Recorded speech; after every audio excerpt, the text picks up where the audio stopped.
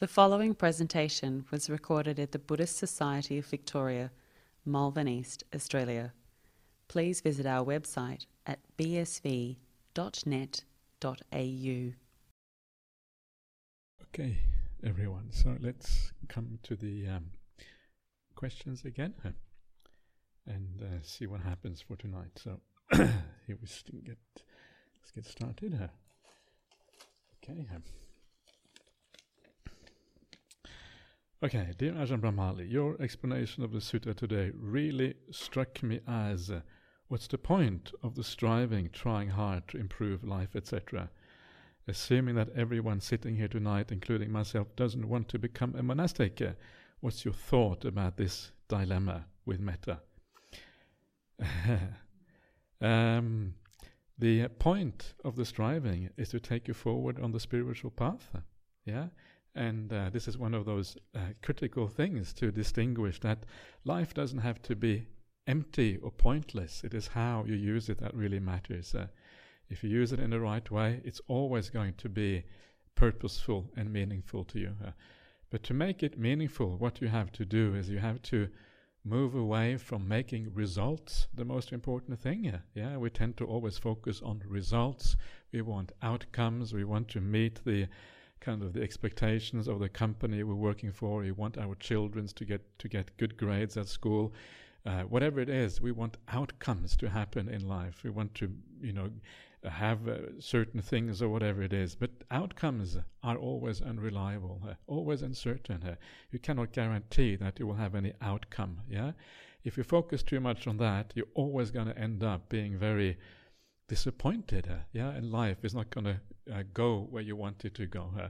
And as you say, with all of these suttas today, they're really pointing in the same direction, that outcomes in samsara, there is no outcome in samsara. There tends to be, in the long run, disappointments, not really getting what you want. So instead of focusing on outcomes, we focus instead on the process. This is really the critical issue. And if you focus on the process, you will never be disappointed. Why is that? Because the process, what that means is that you focus on how you do things. You do things with kindness, you do things with care, with a sense of compassion, all of these kind of things. And if you put that into every aspect of your life, your family life, your friends, your work, your spiritual life, whatever it is, if you put those things in there, it will always be meaningful, because everything becomes part of the spiritual path. And that is really the critical thing that you do. And then things become meaningful, yeah? They can become meaningful because of the spiritual input into whatever you do. And then if you get good outcomes, then it's fine to get good outcomes. Nothing wrong with having good outcomes, of course. But so if you get good outcomes, then you have like a double benefit. The outcome is good and the process is good as well. If you don't get a good outcome, if the outcome never happens, then still you have the good process on the way. You still feel that you're going somewhere on the spiritual path. So you cannot really lose if you make the process the most important thing here. You're not going to be able to do this 100%. Yeah, we're always going to have some attachments, a little bit attachment to the idea of the outcomes, but you can at least lean more in that direction. And as you do that, you are kind of looking at things in a new way, doing things in a different way from what you did before. So you don't have to become a monastic. Yeah. Good news, right? Well, for many of you, it's impossible. Many of you have commitments, you have things that you have to do in the world. You cannot really become monastics. You can't leave your children and kind of put them into some kind of orphanage. That wouldn't be very nice. That's kind of wrong, also wrong. So you make the best of your situation. It's not, the world isn't made up like that. Everyone isn't really supposed to become a monastic. So you make the best of what you have, and that's perfectly okay. And that's how you practice. Then you will move in that direction. Maybe down the track, you may become a monastic, whatever, it doesn't really matter. But that is kind of the how you make meaning out of life.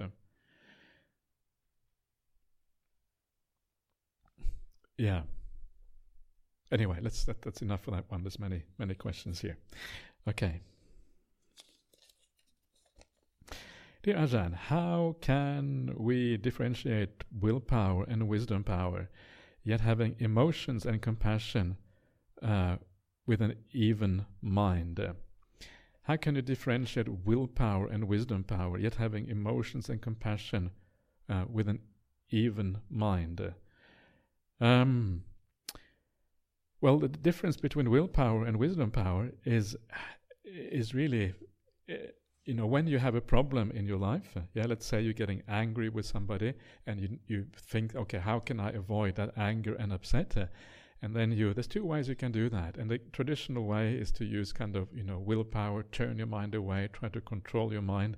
This is kind of how people almost automatically deal with emotions they don't want to see, they won't have anything to do with. You kind of push them to one side. But it is not very useful. It is not very useful because it doesn't really get rid of that emotion in a very deep way. So instead, what you do is you think in a different way. You ask yourself, well, why is it that I get angry? And usually the reason why you get angry is because you see the faults in that person. You see something negative. So you need to think about that person in a different way. That is wisdom power. And instead of seeing the faults, instead of seeing yourself as a victim of that person's presence, what you do instead is you focus on maybe on their suffering. You understand that someone who is kind of behaving in a bad way, well, they have a problem, and probably their problem is far greater than yours, which is just being in the presence for a short while. And then you actually turn things around. Instead of focusing on yourself, you look at the other person and you understand their problem, and then compassion is possible. And this is very, very, very powerful. It's like, if you make this work, you can get emotions to disappear, bang, like that. And the anger, the upset, the ill will is just completely gone. And it just can't arise anymore. It can't arise because you are giving rise to the opposite quality, the quality which actually counteracts that anger in a very deep way. Very powerful. Or alternatively, what I also recommend you to do is to remember the good qualities of the person. And so often we focus on minor things that may upset us, and we forget that the bigger picture actually is quite good. The bigger picture, lots of good things there to be focused on, and you bring your mind back to those good qualities, and then again you overcome. This is like using metta.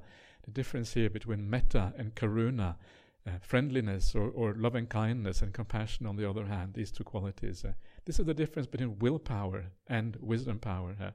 And this is wisdom power is far more powerful and far less stressful. The only drawback with wisdom power is that you have to reflect on these things for a while before they really start to work. So you have to use them for a while. But they are very powerful methods. Having emotions and compassion with an even mind.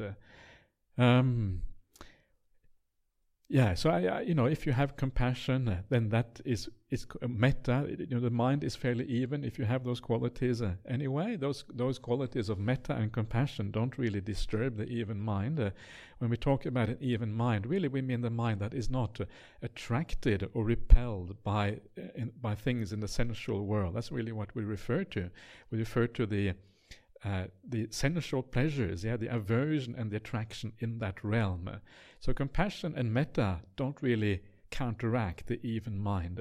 You don't want to go for the highest kind of a Brahma Vihara straight away. When I say even mind, I don't mean the upeka of the Brahma Viharas. I just mean the even mind, which doesn't have attraction and aversion in the sensual realm. That is the main thing. If you can avoid that, that is really what we mean by the initial even mind. And then upeka is way down the track. That's kind of the, you're almost an arahant if you can have upeka all the time. So that's asking a lot. So just develop those positive emotions, and as you develop those positive emotions, then that is really within the range of what an even mind actually means. Number two, how can we catch us asserting willpower before getting caught in it? It is just a gradual training. Gradually you see what's happening. There's two things. One is what you use in your daily life to overcome unwholesome thoughts, and I would really recommend you to try to do this in daily life, overcoming, negative states, in particular the ill will, by far the most important one to overcome. Do that in daily life and see if you can use the wisdom power then. That is really the best way. And then when it comes to meditation practice, it's a gradual thing. Yeah, it is hard to overcome willpower in meditation. But remember the idea of just resting here. The idea of coming back home after a long day's work, you sit down in your armchair, yeah? What do you do if you're really exhausted and you sit down in your armchair? Well, the last thing you do is to try to control your mind, right? You don't sit there kind of forcing your mind on the breath or whatever. It's the last thing you want to do if you're really exhausted. You just relax. You just allow things to be. You allow your mind to flow. And the weird thing is that when you allow your mind to flow like that, actually the tiredness dissipates a little bit, right? That's why you do it. And you can see from that straight away that a lot of the tiredness actually comes from the controlling, the hard work, all of the effort, all the willpower you put into daily life. That's where a lot of the tiredness comes from. And by just relaxing, just by sitting back and allowing things to be, allowing the mind to go wherever it wants, actually the energy comes back. The tiredness starts to dissipate. Clarity comes back again. That gives you a good hint of what you have to do in meditation. Of course, we don't want to wait till we are utterly exhausted before we do that. This is what happens in ordinary life. But you try to do something similar in meditation, but without the exhaustion. You allow things to go. And if you do that, then gradually, actually, energy and things come back into the mind because you're just observing, just being with. You're not actually doing anything at all. So you have to have some kind of idea, or you can say it is like when you go to bed at night and you just relax, you're just going to sleep. What do you do when you go to sleep? Nothing. So you just allow things to be. That's how you fall asleep. If you try to fall asleep, you never fall asleep. This is one of those desperate things because sometimes you can't fall asleep and then you try, and you kind of the more you try, the less you can fall asleep sometimes. Why? Because you're using willpower and the mind to do what cannot be done by willpower. It can only be done by letting go.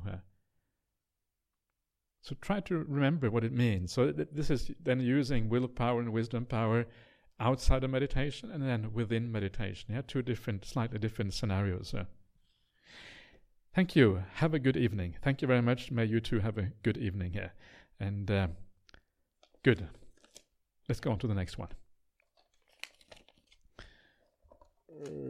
Okay.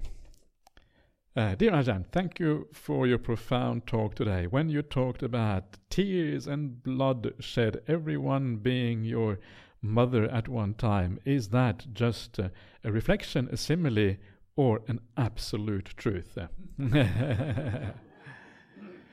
So what are you hoping is just a simile and not the absolute truth? Is that kind of the?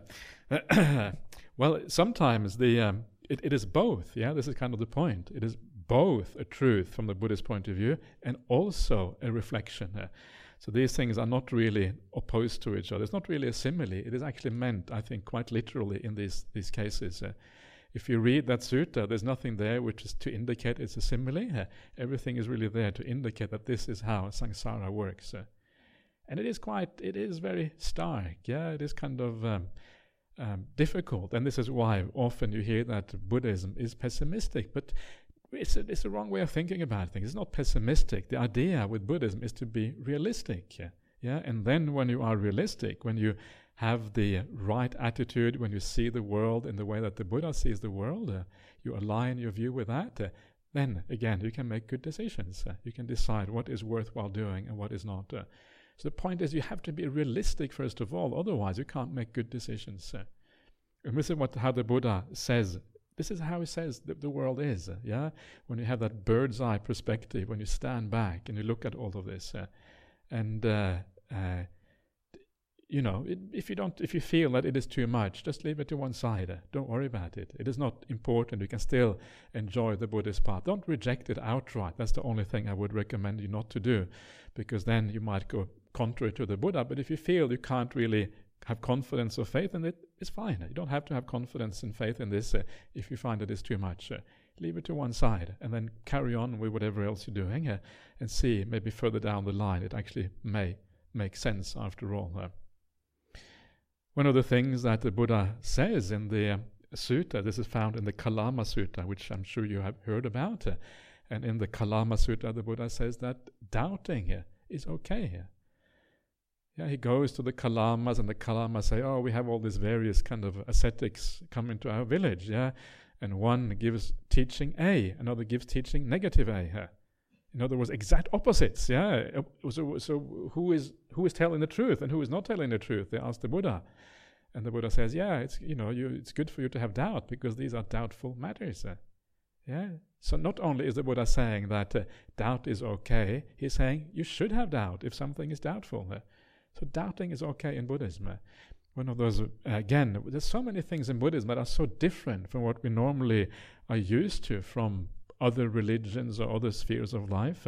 And this is the kind of what makes Buddhism so special in its attitude to the world and to life. It's actually very different from what we're used to. Doubting is acceptable, yeah? Not only is it acceptable, you should doubt if something is doubtful. Otherwise, you're just being silly. Don't be silly. That's what the Buddha says, don't be silly. It's good advice, isn't it? Don't be silly here. So this is where it kind of comes from. So take it gradually and then see what happens. And then, yes. Okay. Dear Ajahn, if someone has been diagnosed with illness, e.g. cancer, but decided not to proceed with any medical treatment, is this breaking the first precept or killing involving one's own body? What about euthanasia? Thank you. So is that killing? Well, remember that the precepts of killing, remember it is about what it is about. It's about depriving something of what somebody wants to have. So somebody wants to be alive, and then if you take away their life when they want to live, then it is unwholesome because you are basically depriving someone for something they want. That is the problem. So if you don't want to live, you're not really depriving anyone from anything here. Then it's a very different situation. So if you want to die and you have cancer and you think, oh, there's no need to kind of have any treatment on this and I'll just go with the flow or whatever, if you're doing that, making that decision in a wise way, it is not bad karma. It is not, I would say, it's not breaking the first precept. And this is the beautiful thing about Buddhist morality. Buddhist morality is all based on motivation. It's a motivation morality or intention morality. If your motivation is good, motivation in Pali are the hetus, the roots of actions. So if your motivation is if you're coming from compassion, you're coming from kindness, you're coming from a degree of wisdom, and care, then you can never really go very wrong. And this is true also for euthanasia. So if, let's say you have something, you have in these days recently, they have passed a bill in Western Australia, voluntary assisted dying, VAD. So you have a voluntary assisted dying, someone helps you. It's not really the same as euthanasia. Euthanasia, in its most straightforward sense, means that you kill someone else. And that is always a bit dicey because you have to know that they really want to do that. But voluntary assisted dying is leaning in that direction. You're helping someone else to die. Is that bad? Well, it depends on the circumstances. It depends on whether the person who is dying has a clear mind state, that they know what they're doing. It depends on whether the person who is assisting them is also coming from good and wholesome qualities. But if everyone is coming from good and wholesome qualities, you're taking all the precautions that are required, then why should society or anyone else force them to be alive? Is that compassion, to force someone to be alive if they don't want to be alive? That doesn't sound right either. So really, in the end, it has to come down to the decision of the individual. And then you tell them, if they ask a Buddhist monk or a Buddhist, what is the right approach? Well, the answer is, the right approach is to look at your motivation when you make any kind of decision. Decisions in Buddhism are always motivation-based, whether they're right or wrong. And when you read the suttas carefully, you will see that. The problem with the 5 precepts, as I mentioned before, they are just approximations to morality. They give you a very good guide, but they're not the final say. The final say is motivation and intention. That's what really matters. So from my point of view, euthanasia, it depends. It depends on the circumstances. There's not yes or no. It depends on how you do it.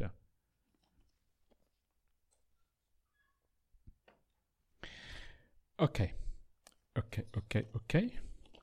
Dear Ajahn, how to de-identify with the five aggregates in real life? In real life, yeah. That's the question.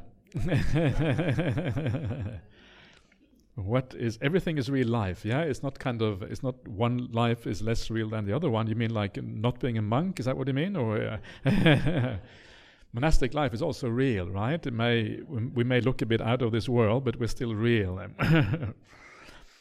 So the question really is how to de-identify with the five aggregates. And again, this is part of the meditation process. Yeah, when I mentioned when was that, this morning or yesterday, whenever it was.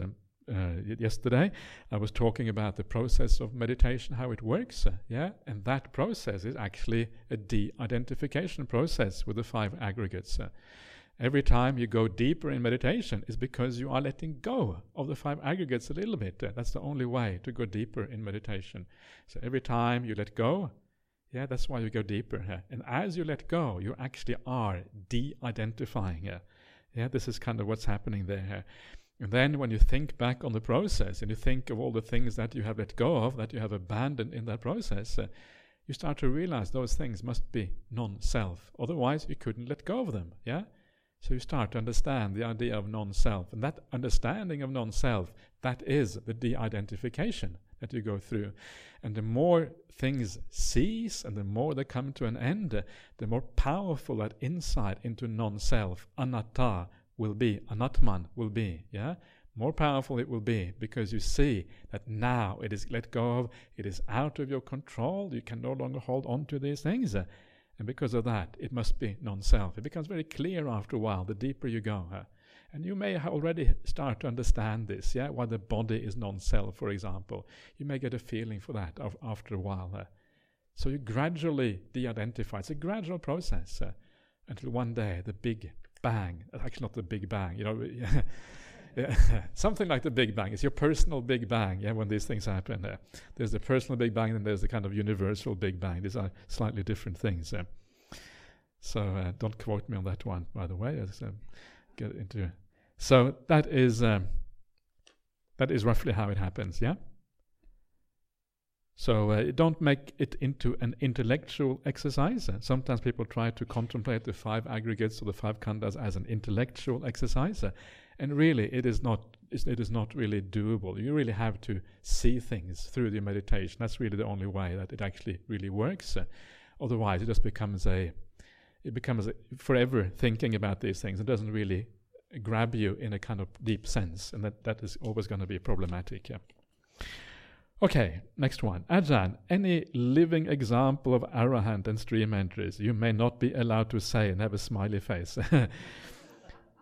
Have you yourself seen ghosts? Okay, have I seen ghosts? Okay. The first one, are there any living examples of arahants and stream entries? And I may not be allowed to say. Well,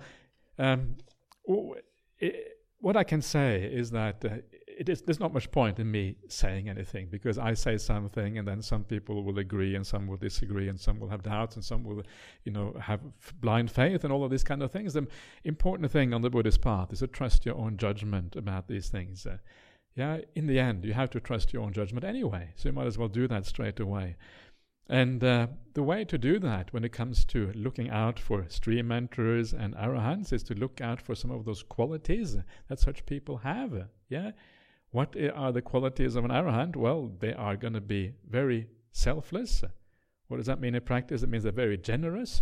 They're always giving of themselves. They don't have a large fleet of Rolls Royces. They are like some of these scallywag spiritual people have sometimes. And it's true. There's what is that famous spiritual teacher who said that I'm so detached, I'm not even attached to detachment. You know that saying? And he had a large fleet of Rolls Royces, by the way. So that's how you are not even attached to detachment. So you look at them carefully, and you notice whether they really have those spiritual qualities. They don't have any ill will. If you see a lot of kindness, you see a lot of care, you see a lot of compassion, then chances are they are on the right track. If you see someone who has ill will, I've seen this happen sometimes. Sometimes people have a very high reputation, but then they do something strange. And straight away people start to justify the strange behavior. No, it's not really ill will. It's just their personality or whatever.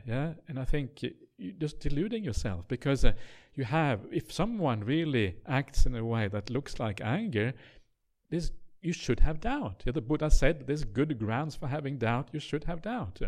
Don't go with what everyone else says, because the vast majority of people in this world, they are deluded. This is kind of the problem. Majority, that's kind of the meaning of majority, that you are deluded.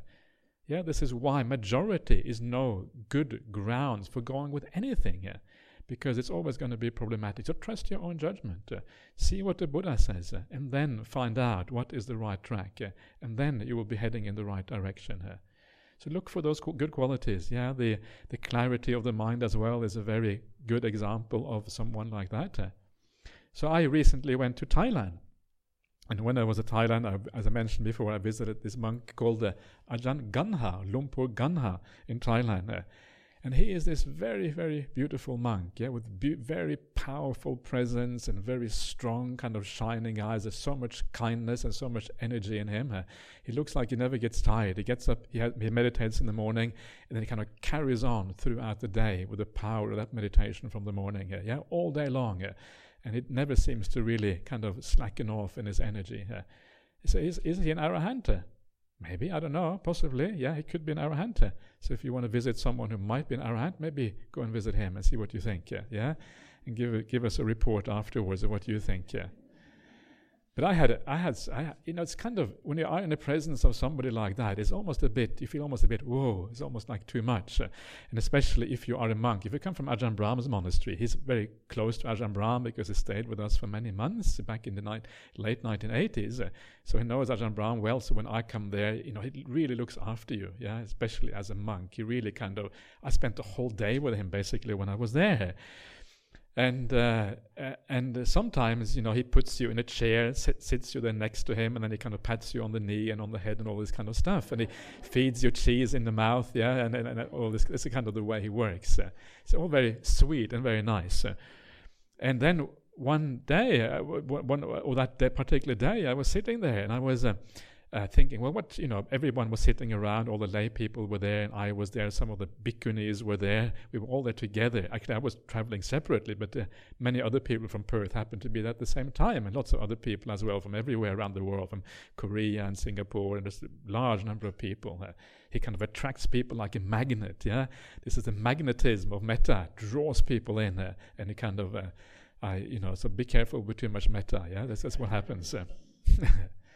So I was sitting there, I was thinking, well, what should I ask him? And one of the nice things about not being part of Thai culture is that you can ask questions that nobody else can ask. If you are Thai, you have to follow the kind of Thai way of doing things. You cannot be rude. This is rude according to Thai culture. You always have to kind of fit into the hierarchy. You have to be, Ajahn Ganha is this kind of person. You have to say a certain thing. But when you kind of come as a Westerner, you can say anything, and they will always forgive you and let it go because they understand you haven't got a clue about Thai culture. So I thought I'm going to use this to the maximum. This kind of get out of jail for free card kind of you have as someone outside of Thai culture. So I thought it's nice to kind of be a bit more direct about things. So I thought this question I'm going to ask. I thought at this point I was already a bit familiar with Ajahn Ganha, and I said, Lumpur, you're getting old now, you're fat, You're not as beautiful as you used to be. You kind of, things are kind of falling apart a little bit. And yet, despite you being a bit ugly and old and fat, despite that, still, in one sense, you are the most beautiful person here. Because it has this very powerful presence. Beauty.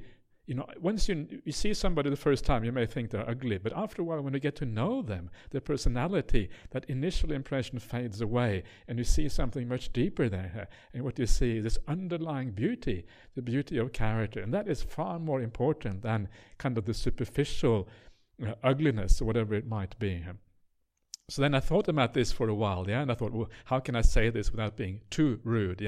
Even as a Westerner, you don't want to be too rude. You might kind of give the West a bad name if you do that. So, so then, as I was thinking this, Ajahn Ganha turns to this old lady. There's an old lady sitting on the opposite side of Ajahn Ganha, and then he says to this old lady, he says, "Well, you are quite old and ugly,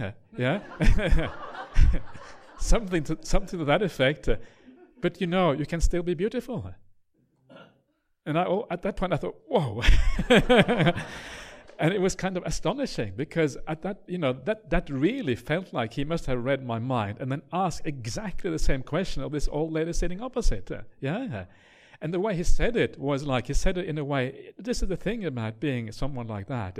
You can say things that other people would find rude, but because it comes from him, it doesn't seem rude. It seems just natural, The way he says it kind of is still perfectly acceptable. And then afterwards, I asked Ajahn Ganha, because I was a bit shocked. I felt, are you reading my mind, or are you just kind of talking in general? I asked him, and then he said, never mind.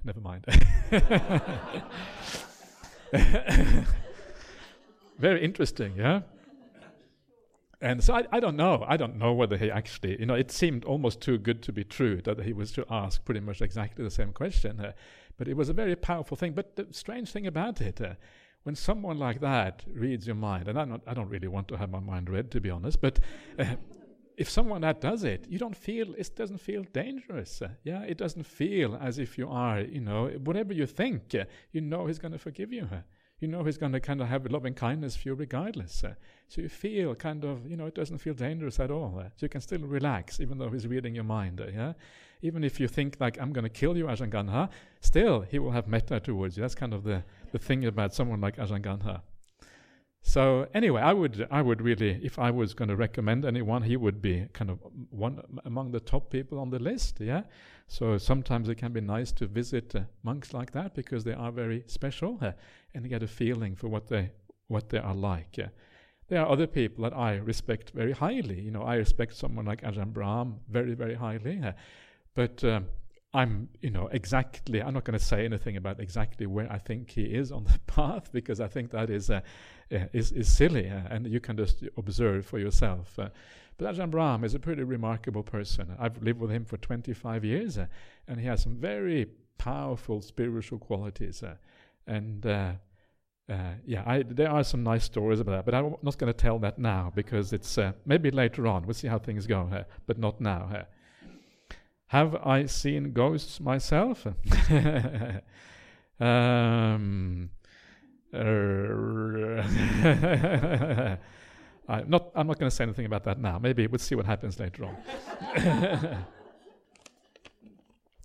Okay, next one. Venerable Ajahn Brahmali, could you please explain what insight outcome I would expect from walking meditation as being conscious of the breath from anapanasati? Do we expect the deepening of sati in different ways?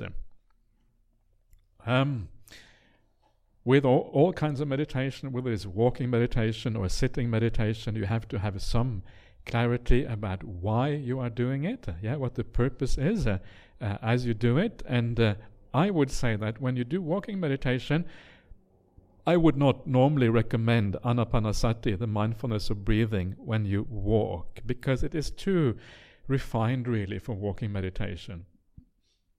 And I would recommend you to do something else. Very often when you meditate, you're watching the breath. It's almost as the meditation goes through a kind of process. You get more and more peaceful, and then you kind of come to a plateau, and then it kind of peters out, and it kind of stops. And when it kind of stops like that, it's a good time to end, instead of carrying on and trying more. Try to follow the rhythm, the natural rhythm of meditation, without kind of artificially carrying on for too long. It depends. Not all people have that perception. It depends on how good your meditation is and all of these kind of things. But sometimes you have a natural feel. You come out, and then it comes to a natural end. Then do something else. And then when you do something else, don't do more breath meditation. Wait a while before coming back to the breath again. And then that is a good time to do walking meditation. Then you can contemplate something. You can do metta while you do walking meditation. Or you can just enjoy walking back and forth. Yeah, if you had a good sit beforehand, it might be just nice just to walk back and forth at a very normal pace, just enjoying the fresh air, just enjoying the movement of the body a little bit. Yeah, that can be very pleasant. Or do contemplation. Yeah, reflect on death, reflect on metta, reflect on some of the suttas of the Buddha, what they might actually mean to you. All of these things are valid ways of contemplating the Dhamma, and it will be helpful if you do it in the right way. Or just walk back and forth. The idea of just walking back and forth, a few years ago, we have quite a well-known Burmese monk coming to Jhana Grove and giving a meditation retreat. Uttejaniya is quite well known, and he came there and we discussed a little bit about walking meditation. He said that when he teaches walking meditation, he just tells people, just walk back and forth, don't worry too much, and just kind of observe your mind a little bit and see what happens. That's good enough, And by observing your mind a little bit, you get to know yourself, you get to know your defilements perhaps, and then you can use that information later on to know what you need to do, in where your hindrances are, where your problems are, and you can deal with those things later on. So I wouldn't recommend always watching the breath. I don't think that is a good strategy. Know the right time. Know when it feels right to come back to the breath again. Otherwise, it often just gets too much. Samatha all the time is not really useful. Do a bit of reflection and contemplation as well, and see where that gets you. Remember some of the reflections I was talking about before, about the Buddha talking about everything dear and agreeable to me must become otherwise, must become separated from me. This is also very useful reflection. Think about what that means in terms of the world. Well, what it means things like climate change, for example. I don't know about you, but to me it looks like the world is a bit out of control when it comes to climate change. That's my perspective on it. It seems pretty bad. I don't know, but must have been pretty bad here in Melbourne a few months ago when the fires were going. Is that right? I have no idea. We didn't have that in Perth. I'm not sure, but it looked very bad. And so what does that mean in terms of how we think about the world? Well, what it means is that everything dear and agreeable to me must become otherwise. This is the nature of things. Climate change, you do what you can to help out. You don't not care. That's also the wrong way. But you understand that in the end, your power to affect these things is limited. And then you understand, because it is limited, in the end, you don't know where the world is going to go. It's kind of scary in one way, but what it means is that you shift your focus. Instead of focusing too much on saving the world and sorting out the planet, which is something you can never guarantee, you shift it instead to the qualities, how you do it, the care you put into it, and in the end, allowing yourself the way out, which is letting go of all of that, because in the end, you cannot be assured that this will work out. So you do your best. You do it with a good heart. You don't allow yourself to get angry. If you are concerned about the result and you want the result to be good, if the result doesn't work out, you're going to get upset and angry very likely. But if you know that the result is uncertain and you can only do so much, that anger and ill will not arise in the same way. So reflect on these things, The world of politics seems to be kind of, is also out of control. Obviously, you're never going to have the people in power that you think should be in power. Not never, but, some of the times you're not. And basically, the world is out of control. It always has been, but right now is this moment in time when it feels more real. You can really feel that things are sort of out of control. What does that do to you? Well, what it does, it shifts where your values. It shifts what you value in life, what is really important to you. So when we say that things are out of control, we don't just mean our immediate life, our family, our work or whatever. We mean everything in that realm.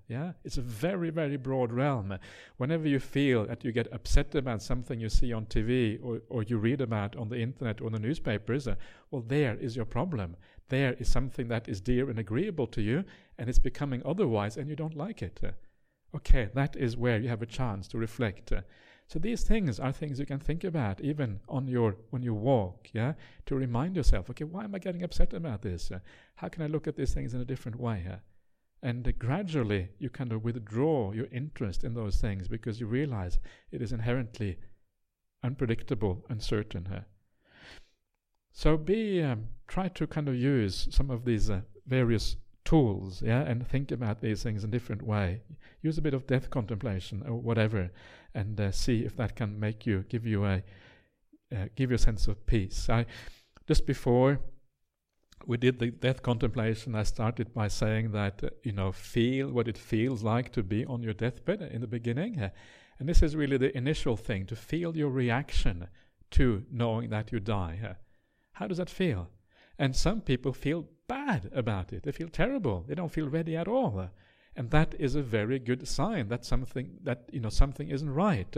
Then you have to ask yourself, why do I feel so bad? And sometimes it will be obvious. There will be obvious things that you need to do in your life. Maybe you have somebody you need to talk to or whatever first, or whatever. It's very obvious that there are things that you are not ready to let go. Or it might be too much attachments to something. Whatever it is. So it's a very good indicator of what you need to do to kind of be ready when you die. And all meditation, in a sense, is a little bit like dying. When you meditate, you become peaceful. You're letting go of the world. It's a similar idea. And I often use this as an idea when I meditate, that now I'm just dying. Now is the time for me to die. I'm going to have to die one day anyway. Now I'm going to be ready. And once you get that into your head, you become peaceful quite quickly, because at that point there's nothing more for you to do in this world. So every time you sit down and meditate, you can use the idea, I'm dying. This is dying for me. If I'm ready now, then I will be ready when it actually happens. If I'm not ready now, I may never be ready. Now I'm going to die to the world, and you let it all go. So, and it is very similar. The idea of meditation and death is very similar, because it is a similar process that you ideally go through. If you can't let go when you die, it's going to be a much more difficult death for you. Anyway. Okay. Dear Ajahn, in the dependent origination, where is the key factor to break, to get out of the cycle? Some teachers say ignorance, others say feeling, others say craving. Thank you. So you want me to be the judge, who is right, who is wrong, and all of that. The answer, I'm actually going to come back to this later on, because dependent origination is part of the second and third Noble Truth. But some of you are leaving, so I'll just give you a quick kind of answer to that one. And in a sense, it is a bit of both, because first of all, you need to reduce the craving to be able to calm the mind. So the first thing is the link. Feeling goes to craving. Vedana pachaya tanha, from the condition of feeling we have craving. So the first thing to do is to learn to reduce that craving for feelings. This is what sense restraint is all about. And as you reduce the craving, then samadhi and meditation becomes possible. When samadhi becomes possible, then you can have yata bhuta jnanadasana, seeing things according to reality, which is what undermines the avidya at the beginning of the sequence.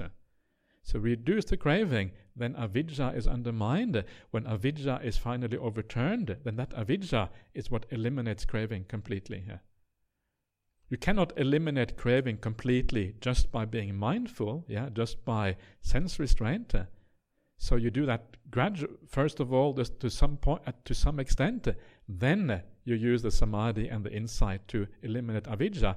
Then craving disappears, because once you understand that craving doesn't get you anywhere, craving just dissipates and disappears by itself. So that is what I say. So now you have some teachers, and then you have others, and then you have others, and then you have others again.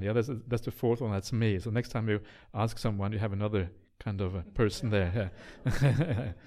And we can keep on asking. This is the problem. There's often often you have to kind of, there comes a point when you sort of have to be satisfied that you think you know the answer, and just kind of carry on at that point. Anyway, next one. Hi, what advice would you give to someone considering ordination, living the monastic life? Thank you. What advice I would give? I would give the advice that try it out. Go and stay in a monastery, and I would suggest that you stay in a few different monasteries, because monasteries are often quite different. Yeah, it's surprising how the atmosphere can vary a lot from one monastery to the next one, and you may find that some monasteries are actually very suitable for you, whereas others are not. So try a few different places and feel out the atmosphere. Feel what how the teachings are, whether it fits with your ideas of the Dhamma and all of these kind of things. And that is a very good way of doing it. But stay in the monastery for a while, first of all. You may find out that it's not for you at all. And that's okay.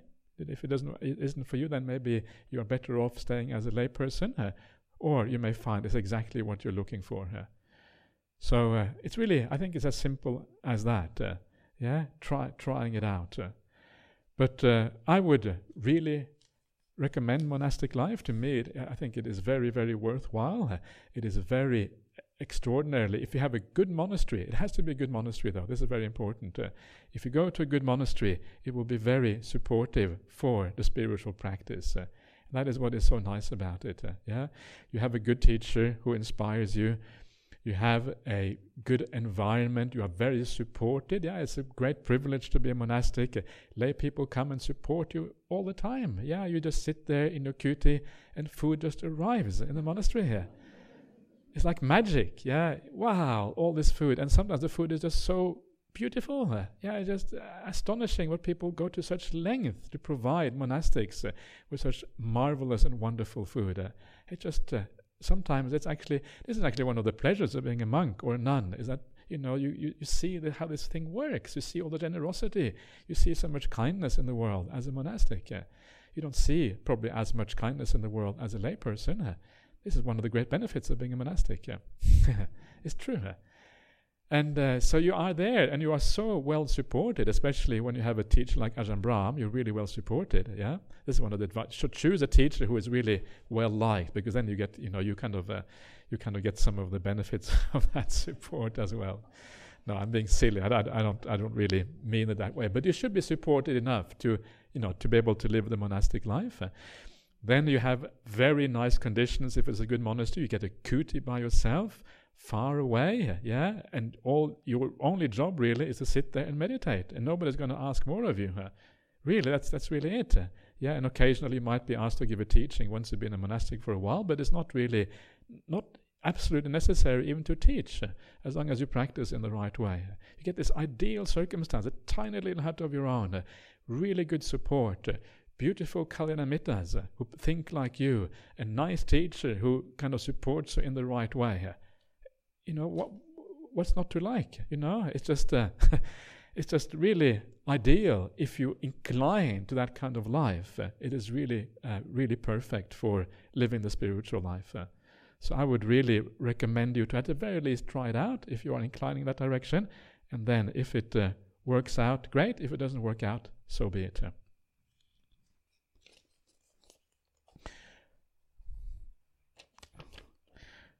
Okay, dear Ajahn, I have read that dependent origination as taught by the Buddha encompasses 3 lifetimes. Could you kindly elaborate? Yes, it does encompass 3 lifetimes. I think that is very obvious. I was just reading out the other day the definitions of jati, jara and marana, birth, old age and death, and it obviously means literal birth, old age and death. And because jati and jara and marana are found in dependent origination, then it must mean multiple lifetimes. You go from bhava to jati, or you go from upadana, bhava, jati.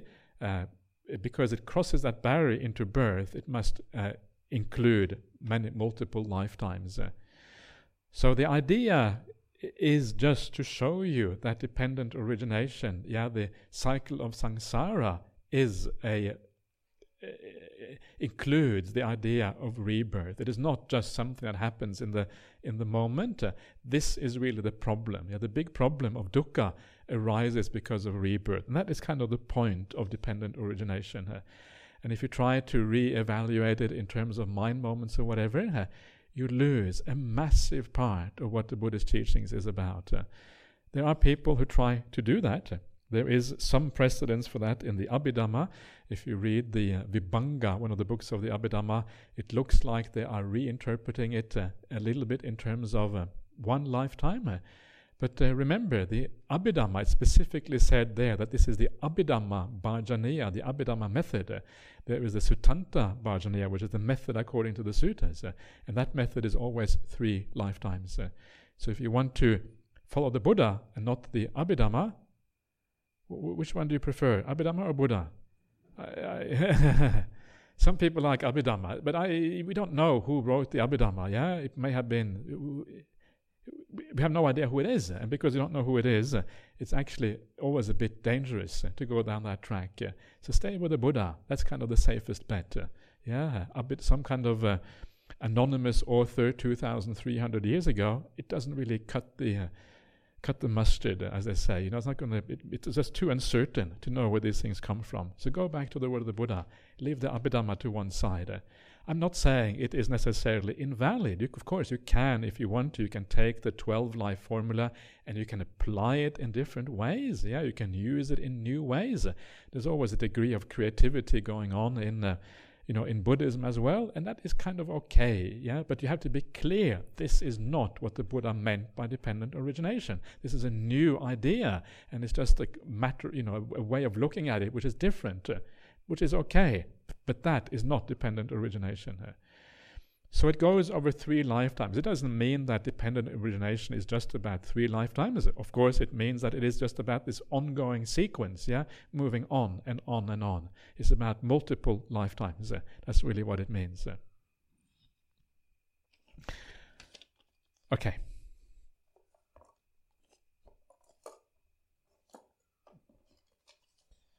We're just trying to be a bit organized. Okay, that's the last few questions right there. Okay, good. So I'm just going to go through these and then... oh, that's a really nice one. Thank you, it says. So is that meant for me, or is it just kind of at the bottom of the... This is all it says, thank you. So maybe that's meant for everyone. Thank you, everyone. Well done. So, okay. Dear Ajahn, would you please explain if doing hypnosis of past life regression could help us to understand rebirth, or should we meditate to experience rebirth?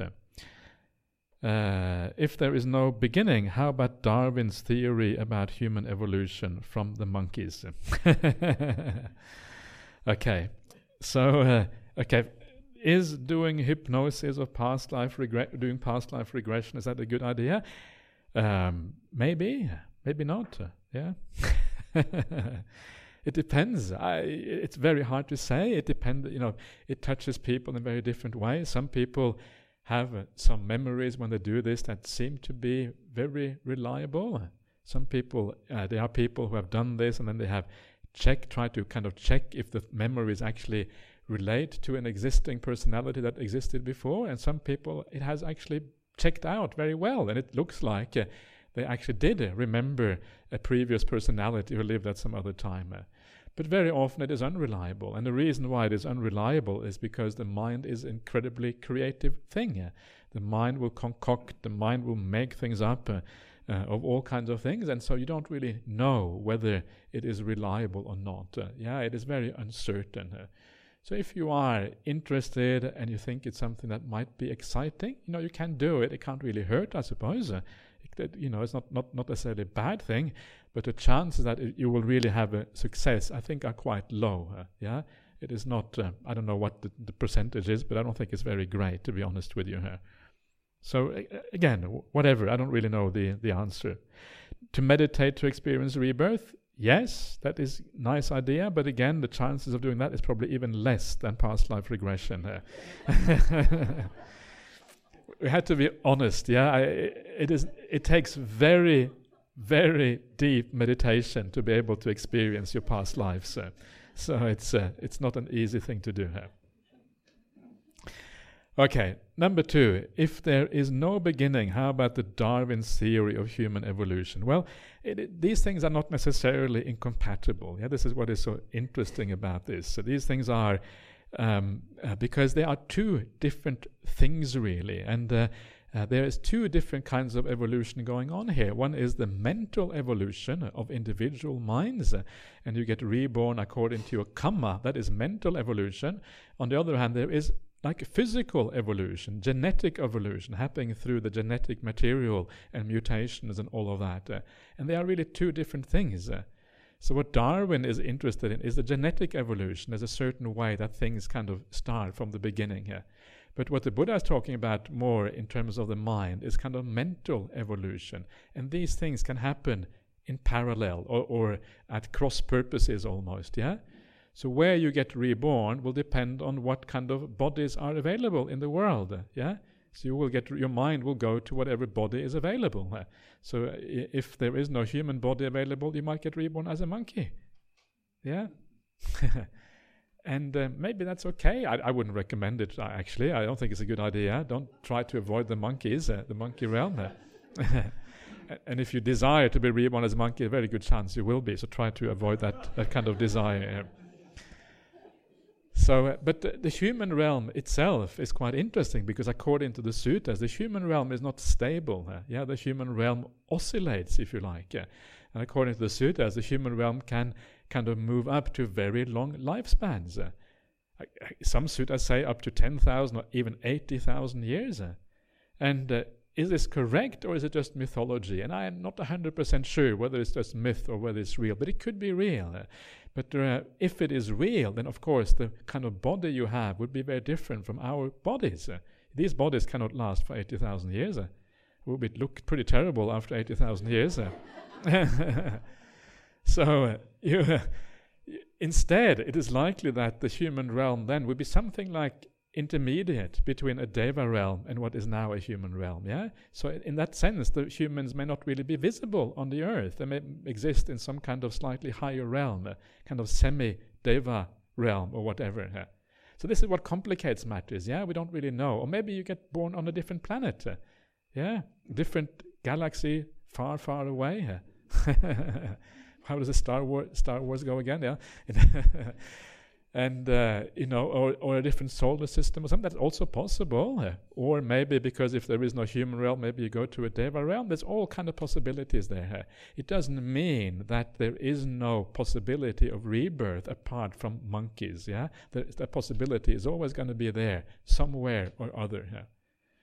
So these things are not contradictory. They actually work together. And I believe in evolution. I don't have any problem with evolution. In fact, I think that as a Buddhist, one of the purposes of Buddhism is to be you're looking for truth. Yeah, that's the whole point. You're looking to seeing things according to reality, and science is one way of looking for truth. It should be compatible. Scientific truth and Buddhist truth should really work together. And if they don't work together, well, then you have to find out some solution why it doesn't work together. So that compatibility is important, and we shouldn't, as Buddhists, I think we should avoid the problem which sometimes happens with other religions, where you reject science. If you reject scientific truth, then I think there's a serious problem there. You have to somehow try to make these things work together. Okay. Okay, let's go from for this one first of all. Okay, dear Venerable Ajahn, Ajahns Dhamma talks and Q&A sessions are really great and exemplary. Ajahns explanations were so powerful that some things hit hard on me. Okay, Ajahn, if I am unable to attain a higher spiritual level by the end of my life, is it okay to keep my mind in the Deva realm, where, as Ajahn said, I have a chance of hearing and practicing Dhamma to be a stream enter? Thank you. With my humble gratitude to Ajahn Brahmali and Ajahn Nisarano as well. It says here. Okay. So, is it okay? Sure, it's okay. Sometimes you hear in Buddhist circles that, I must be reborn as a human being again in the future, but the Buddha never says that. He doesn't say that you must be reborn as a human being. In fact, I would say that don't try to control these things. Just go with the flow, allow karma to take its course and see what happens. And being reborn as a deva is not too bad. Yeah. At the very least, you get a bit of a holiday or something. You enjoy yourself a little bit. And that can't really hurt. And quite likely, Buddhism is disappearing quite fast in the world. We don't know how long it's going to last. Quite likely, it will remain in the Deva Loka long beyond how long it remains in the human realm. And if there are areas in the world, if there are noble ones around, where are they most likely to be found? Probably in a Devaloka. Yeah, areas will usually have a high rebirth. So if you want to meet some stream enterers and once returners and non-returners, you won't probably find, I don't think you will find arahants there, or will you? Not sure about that, but unless a devas can become arahants, maybe can they? Not sure. I don't know about that. This is beyond my. This is one of the things I cannot answer for you. But certainly there will be many areas there. Yeah, can't be all bad Devaloka if you get a lot of less war, less climate change problems. Yeah, all these kind of things. Generally a better kind of existence, and then you get to meet the areas at the same time. It's a pretty good deal. So take that deal. That's what I recommend. So actually just go with the flow when you die. Don't try to control too much and see what happens. That's probably the best way, I would say. Okay, we have now come to the last question for tonight. Dear Ajahn, is there perception for things other than the visual? Noise, for example, or sound? Indeed, yeah. Perception relates to all of the senses, all the 6 senses. So, for example, when you hear a sound, then there is just the raw sound. That is a kind of perception already, just the sound. But then there's the interpretation of that sound. Yeah, what is speech? Well, speech is interpretation of sound. And that, of course, is perception. Yeah, the speech might be nice, it might be bad, it might be meaningful or not, and all of these kind of things. All of that is perception. Same thing with food. You taste something or you smell something. Yeah, it smells good, it smells bad. That's perception. You relate that smell or that taste to the what it is. Yeah, perception again. Touching things, perception. Mental things, just the mind without any senses at all, also is perception. You perceive the bliss of the mind, you perceive nimittas, you perceive all of these wonderful things in the mind. That's also perception. So perception is very, very broad. It's one of the broadest categories in there. So all of this is part of that. And all of the mental fabrications that we do, that we add to that, that's also an aspect of perception. So very broad. Did you hear this one, Ajahn Sarana? Did you hear your name mentioned before? You didn't hear your name mentioned? Okay. It says here that with humble gratitude to Ajahn Brahmali and Ajahn Sarana. So just to let you know. Yeah. It's nice for you to know. So that's it for tonight. That's all the questions. So for those of you who are leaving today, have a safe trip back, and maybe we will see you again at some other time. Maybe not. Who knows? Uncertain the way things are going. But anyway, wish you all the best. And the rest of you, we'll see you back again tomorrow morning here. So let's just end the day by doing the homage to the Triple Gem here.